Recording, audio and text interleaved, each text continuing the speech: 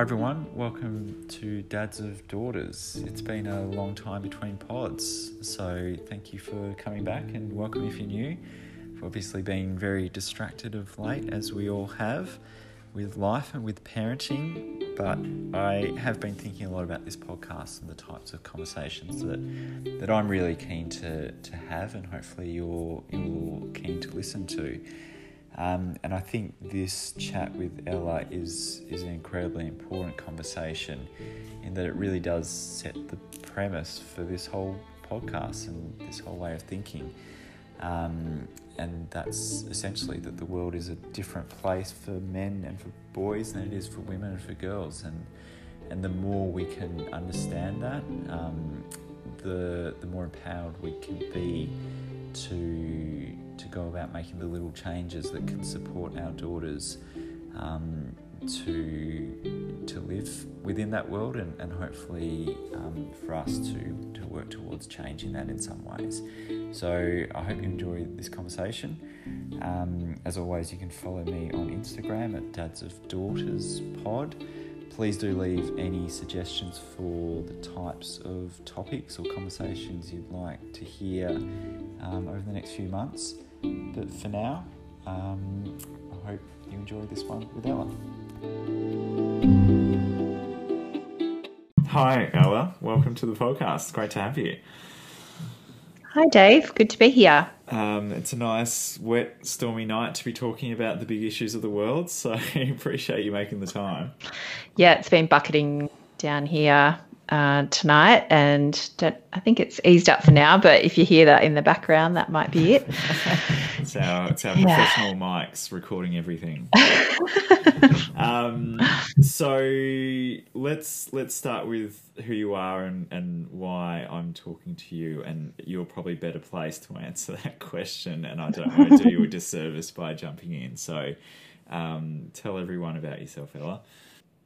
So I'm a gender equality advocate and gender equity practitioner, and I've worked in organisational change as well as response to violence against women.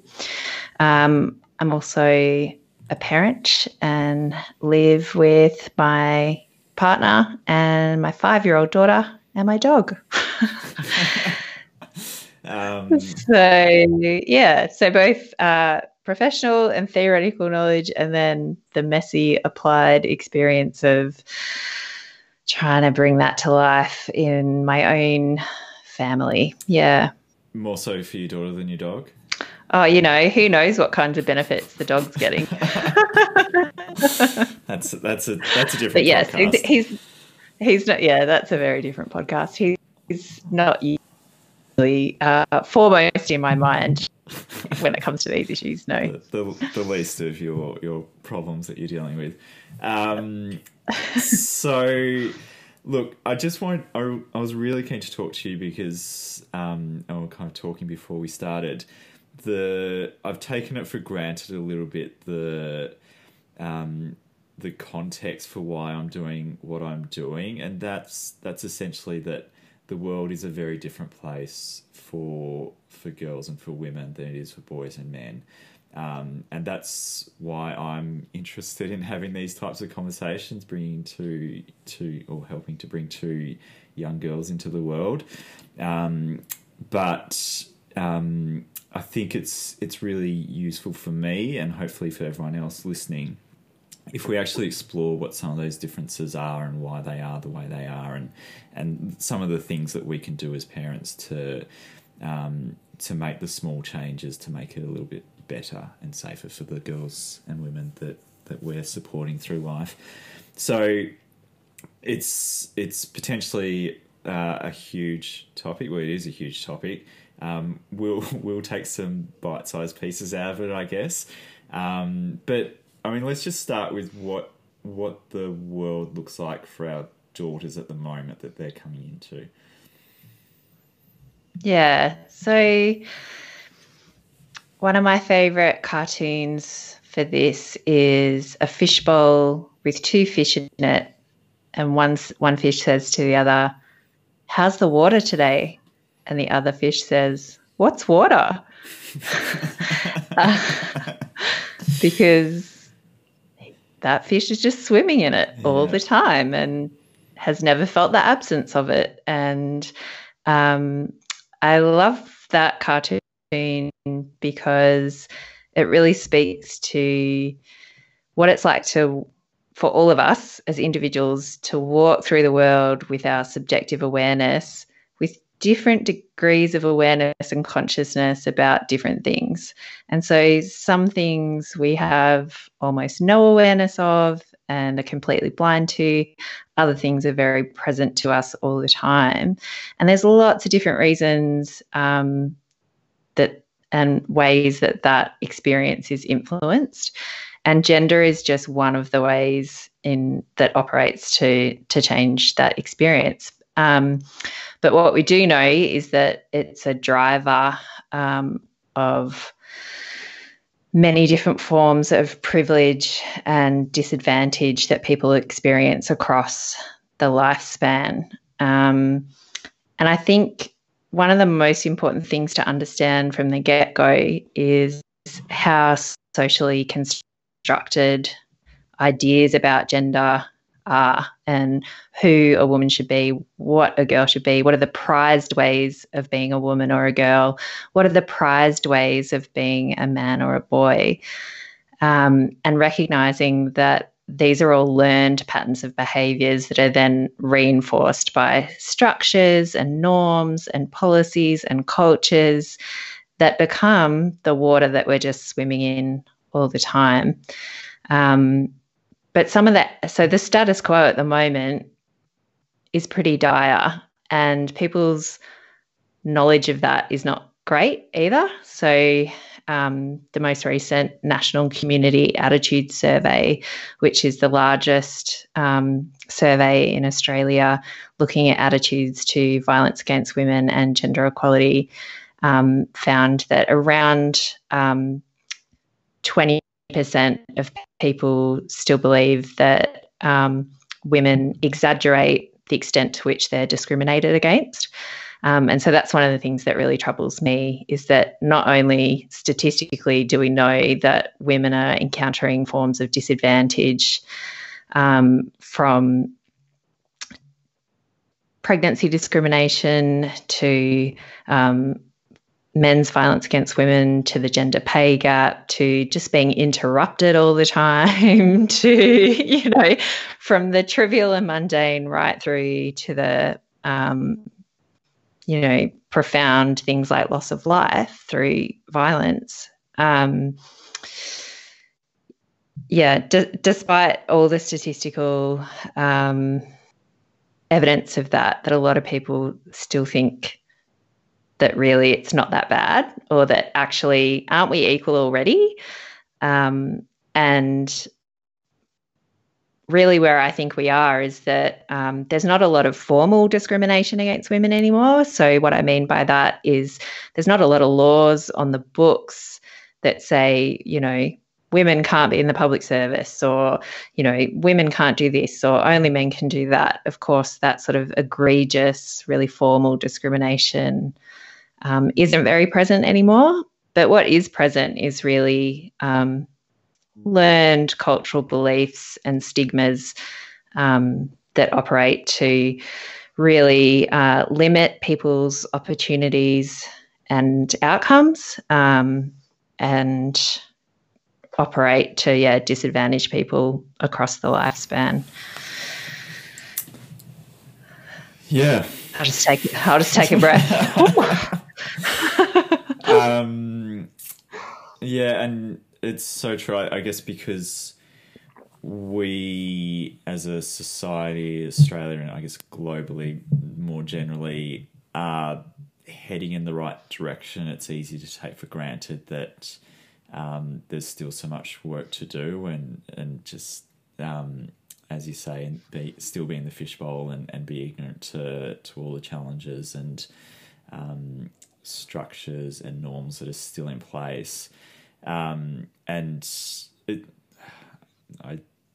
me if I'm wrong, is it one woman every week in Australia that's killed by violence? It's just over one woman every week who's killed by her current or former intimate partner. And as you say, that's the extreme end of the spectrum, which is horrific and still so prevalent that, you know, we don't pay nearly enough attention to, and that's the most visible and visceral example of inequality and discrimination, to say nothing of everything else that happens for women in the world and even in Australia. I'm really curious, Ella, how did you feel when you discovered you had a daughter and not a son?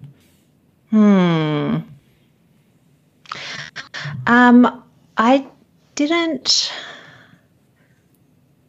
have any really strong feelings in the moment that I found that out. And it was more for me, I just wanted to know either way, because pregnancy was such a wild ride, and approaching birth for the first time, my attitude was kind of like, I think there's going to be enough novelty and unknowns kind of on the day. I just don't really need another surprise in the works, you know. Yeah. So I just wanted that piece of information to, I don't know, claw back some sense of control in that process. But I think when it started to sink in was really when it started to connect with what was happening for me in becoming a mother. So the experience of being pregnant and visibly pregnant and navigating public space in a pregnant body, and noticing how different that was for my male partner during that period, and that I didn't have the privilege of ever leaving pregnancy at home. And at the time I was looking for work and I felt this really visceral fear of being known to be pregnant and who's going to hire me. And, you know, knowing that 1 in 2 pregnant women say that they would have been discriminated against either in hiring or taking leave or returning to work. So it's kind of, so I was noticing that difference in experience. And then I also, you know, in that first 6 to 8 weeks of mothering this newborn, I just really came to have this expanded sense of the cumulative microaggressions against women and children, and the work of caring for children in that role. So my first Mother's Day, my daughter's birthday's in early March, and so my first Mother's Day in May, I'd, you know, made that effort to get a very young baby, and myself dressed and into the car, and we'd driven up and met family at the top of Mount Macedon, which, for listeners who don't know, is kind of a tourist destination in the way lots of tourist destinations, there's like one cafe at the top of the mount kind of thing. And so I met my mum and my sister up there for Mother's Day, and they were advertising like, come to us for Mother's Day and special lunch and whatever, right? But then I go to change my daughter's nappy, and there's no change table. And so to like get down on the floor and change her on the floor, and you know, then the food takes forever, and so she misses her nap, and then, you know, is crying and having to get her into her car seat. And then I'm driving down the highway, right, singing. So we've done the whole lunch and everything. I'm driving down the highway on my way home, just feeling exhausted because, of course, I'm in the middle of sleep deprivation and everything. And this is supposed to be like Mother's Day. It's a lovely treat. Like, enjoy all the thanks and appreciation of Mother's Day. And so I'm driving down the highway and I'm trying to sing Somewhere Over the Rainbow over my shoulder to this crying newborn in the back seat. She finally goes to sleep. I sort of exhale. Oh, okay, on the way home, I turn on the radio and the news is on and they're covering Joe Hockey calling women double dippers for trying to access government parental leave and employer paid parental leave. And it was just this sense, this kind of awakening to the aggressions that become so pointed at that transition point for when you become a parent, and especially for women becoming mothers. And since then, going on to work in this field and look at some of the research, I can see in the charts and the graphs how true that is. Like that, it is just this key turning point for women and men in heterosexual relationships journeying through the transition into parenthood.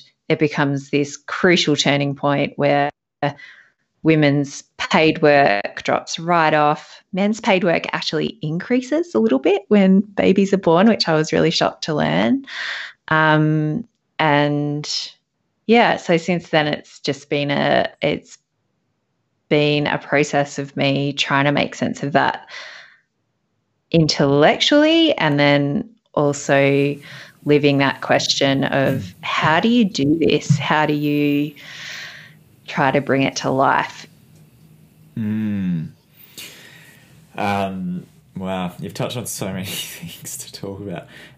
We haven't really delved too much in the conversations I've had for this around that sort of parental relationship in a sort of a heteronormative sense, and the roles that mums take on versus dads take on, and in Australia, and Meg and I have battled with this pretty consistently for the last 4 and a bit years.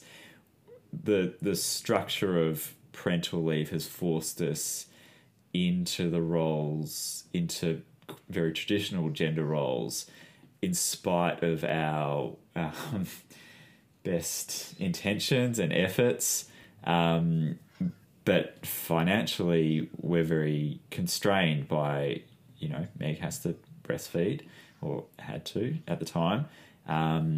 So she had to be with the girls, and so I had to work. So, and that, without government support, as there is in other countries, that just pushed us down the path that we didn't really want to be on. And at the time, I was working part-time, and I had some more flexibility and capacity support, but I wish I could take a year off and be a stay-at-home dad for extended periods. Is that something you sort of felt as well? Oh, so much. And it just kind of, it's this series of nudges and gateways through which you have to make these decisions, and the policies and settings around you nudge you in a certain direction. And it's kind of like that exponential thing. Like, it might only feel like a small nudge at the time, and it's the right decision because of all these factors. And of course, finances is always present. But then suddenly, what felt like a little nudge over time kind of expands to be these really divergent paths for you as individuals in the family unit. And we've struggled with that hugely. So like, our current scenario is that Nathan, my partner, is working full time, and I'm working the equivalent of kind of 1 day a week. And our daughter has just started school this year. So and that current scenario is hugely influenced by those decisions we made in that first year of her life, where I also chose to breastfeed. Our daughter also had a severe case of bottle refusal. So, like, that was so intense. And one of the things that I thought, wow, this is not what I thought at all, is that I had just completely internalized this neoliberal idea that, like, of course you can breastfeed and work. Like, of course you can breastfeed and go to an external workplace. Like, you just get a pump. It's, go ahead and do it. And it's just like, oh my gosh, the breastfeeding relationship is so complex and like such a symbiotic thing. And like a pump is just like, it's an excellent tool that can be useful sometimes, but is totally not the same as being physically present with your baby. And so that was another moment where I was like, oh, what? This is not the capitalist dream I was sold about modern motherhood.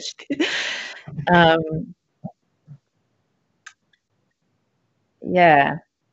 So, yeah, that has been a struggle for us. And I can't help feeling, Dave, that like if people like you and I are struggling so much with this and can see the kind of whole of population patterns playing out in our own lives to such a degree, it's kind of, I find it disheartening sometimes, or I'm like, if we're the fully on board, want to do it, people, it is really, really difficult. Yeah. And I guess that it's kind of that thing of the knowledge might be like a wetsuit. I was thinking about this. It's kind of like swimming with a wetsuit on, right? But expecting that you won't get wet just because you've got a wetsuit on, it's kind of unrealistic. Like, even though you might have knowledge about it, we are still living in that, that water and influenced by all those things. Are we wearing the wetsuit in the fishbowl still? I think so. Yeah. Yeah. Cool. Might have to make it bigger. And, I guess why we're both so clearly frustrated by this is the impact this has on what our kids are learning from us. Well, I guess both how we are sort of existing in the world, but also what our kids are learning from us in terms of what they see the roles, mum and dad are playing, and like you said with the fishbowl, it starts with learned behaviours, and I'm wondering what are some of the other things that you're really conscious of right now with a 5-year-old daughter that you're seeing and either trying to fight against or trying to encourage learning in a direction that is not really the way things normally are? Does that question make sense? I was a bit wandering. Yeah. No, I know exactly what you mean. So the things that are really present for us at the moment are encouraging risk-taking and physical expression. So one of the things that I've struggled with in my life and are trying to actively unlearn is trying to dismantle this belief that if I follow the rules and am compliant and agreeable, then I get the gold star in life, and that's how life works. And I can really see that in my own life. I got extremely, extremely good at discerning the rules, following the rules, and then waiting for my reward. And in formal learning environments, like the schooling environments and the university environments I was in, that actually kind of worked for me. in some ways, but it doesn't work in life. And that's become really problematic for me. And so, of course, that's present for me in my parenting of my daughter. And so, for example, I really try not to say, be careful. I try to say, wow, you're high there. Make sure you've got a good grip. Or make sure you've got your balance. Or if I need to set, a safety boundary about something, I try to explain why. So my daughter's very into climbing, but I kind of have a rule that no climbing if there's concrete underneath you. And so I try to use language around, wow, I can really see why you want to climb that. That looks so fun. But we're not going to do that because there's concrete below you and we need to look after our brains. And if you fell, you could really hurt your head and that would be a trip to hospital. So try and explain the consequences to her in a way that's specific and context appropriate so that I'm not just instilling her with this generalized fear or instruction to be careful in life. So that's one thing that's very present. And then the other thing that's really present is, and it's a similar vein, but trying to encourage her to welcome and be loose about making mistakes. So she's very conscientious, and I see that aspect of myself in her as well. And it's definitely work that I'm still doing for myself. And it's really showing up at the moment with my daughter having started school this year, about her wanting to present things as perfect to her teachers rather than say, oh, this is what happened when I had a go and I'm happy with this and not happy with that. Or, she'll say, oh, let's not show them that. Or especially in the current context where we're all staying home because of this pandemic, there's this added dynamic going on where I'm supposed to be photographing or videoing what she's doing and then uploading it for her teacher. And so she's starting to engage in this kind of what I guess is curating behavior, where she will say, like, she'll want to practice reading the book before I video her reading the book to upload for her teacher.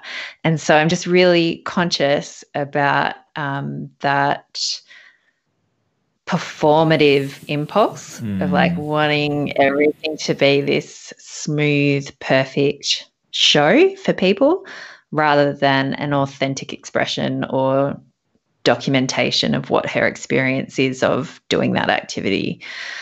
So those two are really present. And then the third thing that we're kind of working on as a family is trying to create a culture of asking, so that it's always okay to ask for what you want. Sometimes the answer might be no. They're such good examples. And yeah, same on all fronts. The other one that I really struggle with is two, I think. One, similar to yours, the good girl and just never saying good girl, because you don't really say good boy. So why do the girls have to be good? And just encouraging, a wildness and a freedom. It doesn't have to be wild, but she doesn't have to feel constrained by, our expectations of what's good and what's not. And there's obviously, keep everyone safe, keep yourself safe constraints that, you need to have. But beyond that, it's such a trap for girls to fall into, or for parents of girls to fall into, to want to encourage that her to be a good girl.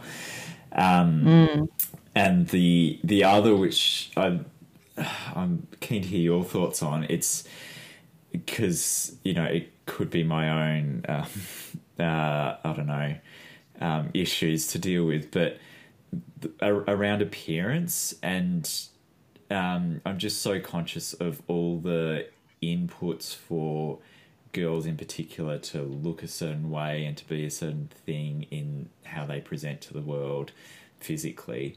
And, you know, from the princess sort of stereotype through to, you know, how girls are presented in books or female characters are presented in books as, you know, if they're animals, they're more likely to be the bunny than the lion.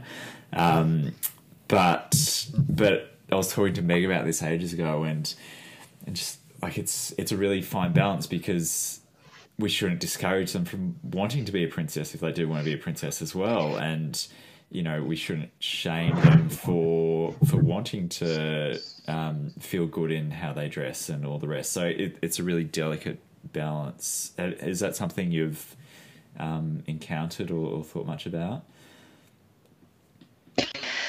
Oh yeah, like from so early on as well, because one thing that I found really tricky to navigate is gift giving or receiving gifts rather, like people giving us gifts.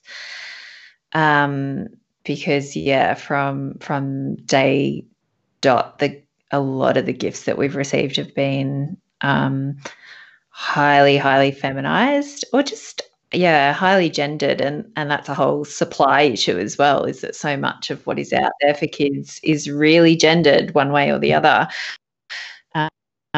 There's not a lot out there that's easily accessible that's just presented for children rather than boys or girls. So that's been an evolving conversation in our extended family, and it has changed over time, which has been really lovely to see. But definitely pink clothing and dresses, and but I completely hear what you're saying, because you don't want to stigmatize the feminine. The objective of this work is not to say that femininity is less than. And I think so, like, as we're talking as well, I just want to unpack a little bit like the different layers at which this is all operating, because I have found there's a real temptation in this work to think about how I'm parenting rather than how I'm modeling. Because it's easier for me to go, I can, make sure she's got a wide variety of colours to wear and has a wide variety of toys to choose from and that sort of stuff. Like, that's useful to an extent, but there's also no getting around that what children learn most from is what we model for them. And that's kind of less fun sometimes, Dave. Tell me about it. Less fun sometimes, yeah. So, and that can be operating on an internal level. So, you know, me as an individual, what have I learned? What was modelled for me in my childhood? What have I learned from the cultures of the communities and organisations that I've been part of? What have I learned from and internalised from being in the world, and what behaviour is rewarded or approved of or not? And then there's, how do we operate as a family in our interpersonal relationships? So, you know, how do me and my partner wield power? How do we make decisions? Where do I overfunction and underfunction? And where does my partner as a man overfunction and underfunction? And, you know, even like a year ago, we were like, my partner was complaining about mowing the lawn, and we just had this conversation where I was like, actually really like being outside, and I'd be happy to do that. And you can stay inside away from the bugs that you hate. But there were a couple, and so now I mow the lawn. But there were actually a couple of obstacles that we had to overcome in order to get to that, which was that I actually didn't know how to properly use a lawnmower. Like, no one had shown me. I'd never been taught like how to put fuel in it or start it safely, or, you know, there was a few just like knowledge gaps that I needed filled so that I could do that. And, you know, for my partner, he also needed to feel safe and aware enough of his own feelings that he doesn't like doing that. So, yeah, like on one level, I was like, oh, this is so stupid. I can't believe this has been a blind spot for so long. But on the other hand, it's like, yeah, we were both under functioning in some ways, or had deficits that we bolstered so that we could shift that in the family. So I needed some knowledge and some technical skill that I'd missed out on, which maybe if I was a boy, I would have been taught that when I was growing up. And for my partner, he needed to feel safe expressing a feeling which is outside, you know, the dominant male norm for things around the house. Yeah. It's such a good point about role modeling, and I guess a big part of what I'm trying to do with this podcast is to think about how we function as parents and as dads in particular,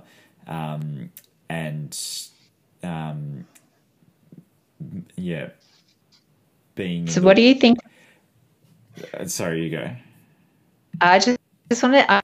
I'm curious to know what you think are the biggest deficits that dads need support with in role modeling equality in the family. I was going to ask you about this one, Ella, but for me, I think the biggest sort of functional deficit that I have, and I think most men as partners and parents tend to have, is around emotional labour, and the amount of time and effort that goes into thinking and planning for all things to do with family and house and members of the family. And that's from, you know, meal planning for the week. That's from, you know, appointments for doctors and, you know, needles, to recreational stuff for the girls, like, you know, organising swimming lessons, or even, you know, social catch-ups with, you know, friends from daycare. And so all of those things, it's a huge load that most women, I think, carry, and I'll be keen to hear your thoughts, Ella. But I did do a list because I really struggle with it, potentially for similar reasons as your lawn mowing experience. You know, it wasn't something that was modelled to me when I was growing up. I didn't have a particular consciousness around it, as opposed to most girls seeing their mums do this. And I guess I didn't, just to draw on all the excuses, I didn't feel like I had the toolkit to do it particularly effectively, and it just wasn't in my consciousness. Like, it's never in my mind as it is in Meg's mind. So I a while ago wrote a list of all the things that I thought that she was doing that I could see that I had to consciously sort of think about and take the time to recognize, and then start thinking about some of the things that I could do. I have a reminder in my phone for every Sunday night at 7 p.m. That just says emotional labour, that I just get an alarm to just remind me to think about things because I need that, because otherwise I won't. But things like being proactive and organising catch-ups with, like, friends from daycare, I've kind of taken that on. We're so far from 50-50, like, it's still not funny. But yeah, it's definitely the biggest one that I'm conscious of, and just the weight that places on girls and on women, from at least from what I can see and from the conversations I've had with Meg, it's really significant. Is that something you've found? Yeah, so I think that the first thing that I want to say is that I think we need more precise definitions of what emotional labour is, because one thing that I'm hearing when you describe your experience of it is that the examples that you gave are what I would describe as family management. So I would actually call that management labour, because for me, emotional labour, I think, sits more squarely in the, can I sit with a child who's angry? Can I comfort a child in distress without minimising what's happened? Can I hear feedback from my partner about my parenting without being defensive or dismissive? And I really believe those distinctions and the precision that we use in our language is really important, because the emotional and relational realm has been so undervalued, and I think particularly for men, under-nurtured, that it's important that we don't conflate practical management of the household and division of labour with actual emotional, relational health and the labour involved in maintaining that as well. Yeah, so that's my first reflection on that, because that kind of that reflection came out of a frustration of mine, which was that a lot of the conversations I was hearing around this topic seemed to devolve into time management. And I was like, I just feel like there's more going on here. Do you know what I mean? Like, this is not a calendar problem. And like, it, time use is definitely one aspect of this problem, right? And it's often where we feel a lot of tension and conflict, because it feels like a zero-sum game a lot of the time. Well, if you're with the kids, I'm working, and we all know about that struggle. But there are lots of other aspects to this as well that aren't time use, that aren't management based, which are around who has voice, what's our decision-making process as a family, what do we pay attention to as worthy of debate and deliberation versus a default pattern. So I just feel like there's lots of layers to it that go beyond the management aspect, but not to discount the significant labour involved in the management of a household as well. So that has definitely been something that's part of my experience, and that's been one of definitely the growth edges for my partner and I, is trying to develop a shared language and approach around what the emotional needs are in the family.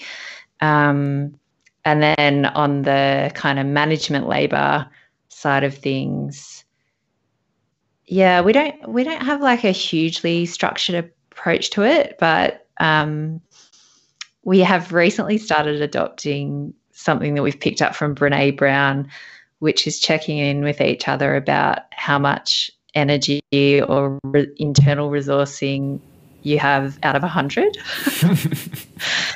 So like sitting down and going like, oh, I'm a 20 right now. And yeah. And the other person saying, that's okay. You know, I'm a 70, so I can lead this. I've got this. Okay. But then, you know, also going, oh God, we're both at 10. What does that mean? Okay. That means we're getting takeaway for dinner. That means we're not doing any clean, like, you know, what can we do then to resolve both people? So, and I guess the other thing that works really well for us is that we have domains that we're responsible for. So Nathan does almost all of the cooking. I do almost all of the laundry, and we kind of just allow each other that domain and don't sort of get in each other's way about it, because there's only so many conversations you can have in a given week. You know, you've got to find patterns and rhythms that work for you as a family. But yeah, then checking in as it evolves, because it's always dynamic and, like, you know, life is always changing. I think being able to check in and also being able to let go. If you're the person saying I'm over, being able to let go. And I think where a lot of people trip over on this is where someone, you know, typically the woman wants to hand something off to the male partner, and then but either doesn't give full information or still wants to kind of have oversight of what's going on. And I've been there. I've totally done that in the past. But like what I've learned over time is that if you need to delegate something, delegate all of it. So, you know, just like I would in a workplace or a professional environment, like set out the outcome that you want, the parameters that it has to be within, when you need it by, and then, okay, great, let me know if you have any questions. Like, and sometimes I think that can be really uncomfortable for women because, you know, for some women, it's hard to receive help. We're told that our gold star comes if we can do it all and do it perfectly. And so sometimes it's just actually really difficult to say to your partner, I need help with this. That can feel really taboo. And so one thing I think dads can really do is, I love the inventory idea that you had. And I think like another way to build on that is just to notice what tends not to be in your partner's strength basket, like something that maybe they're doing a lot of, that they don't like doing, that they're not good at, that stresses them out, or, you know, what's burdensome for them that would be easy for you, or not even easy, but just that you could contribute in that way and have that conversation. And you know, make the offer. I can do this. Let me do this. And, you know, not necessarily expecting your partner to be immediately comfortable with it. Like it might be a process of a partner learning to let go of that, and then be like, I don't know, don't expect a cookie. Yeah. Yeah. Yeah, that's really helpful, and I love a deadline. I love a clear outcome and deadline. It's so useful for me, but it's something I struggle with as well. Letting, you know, things that I would traditionally see in my domain, you know, as with Nathan with the lawn mowing, you know, asking for help where it's required, because it's about being, you know, it's showing vulnerability and it's showing, you know, a openness that we're not often sort of taught as men in the world. And I really like your distinction of emotional labour versus household management. And I think for Meg and I, perhaps because we're both such empaths, we maybe take for granted that the emotional side of the house we're reasonably okay with. It's more the practical side of the management. But I think that's a really, really good way of thinking about it, an important way of thinking about it as well. I'm just conscious of time, but I was just wondering. There's so much to be done, and we'll keep having these conversations through the podcast going forward. But I'm just wondering, from your sort of experience, just as a motivation incentive for men and for dads to keep working on this and on themselves as part of this journey, what's one thing or a couple of things that you just wish more men or dads knew about or thought about? Is there something that just gets you every time that you just men have no idea about that they should, and it's motivating for them to be better dads, to be creating the world that they want for their daughters? So when I think about the why for dads, I think one of the challenges is that because this is such an octopus of an issue operating at so many levels, sometimes there's just this really yearning for like, how do we ground this, like what does this all mean? Why is this important? And when I think about that, I think about, think about your daughter and think about what's worse than living in a system and culture that tells you that you're less than, and throughout your lifespan is going to subject you to myriad disadvantages. Well, what's worse than living that is not knowing that you're living in it. So, and I like the way that, and why is it worse not knowing about it? Because then as an individual, as you're trying to navigate your life as a woman, your daughters are likely to have these types of experiences. And if you're not able to give them the confidence and knowledge that this is the water that they're swimming in, the tendency is for individuals to then self-blame. Oh my gosh, why did this happen to me? Why didn't I get that job? Why are my colleagues getting paid more than me? Why did that person abuse me? Why did that person sexually assault me? I must have done something wrong. And there's plenty in the dominant culture that will give them that message. And so really, as parents, as men, as fathers, the why is so that you can arm yourself and therefore your daughters to navigate what is essentially a broken system. And I really like the way that Iris Bonet talks about it. She's a behavioral economist,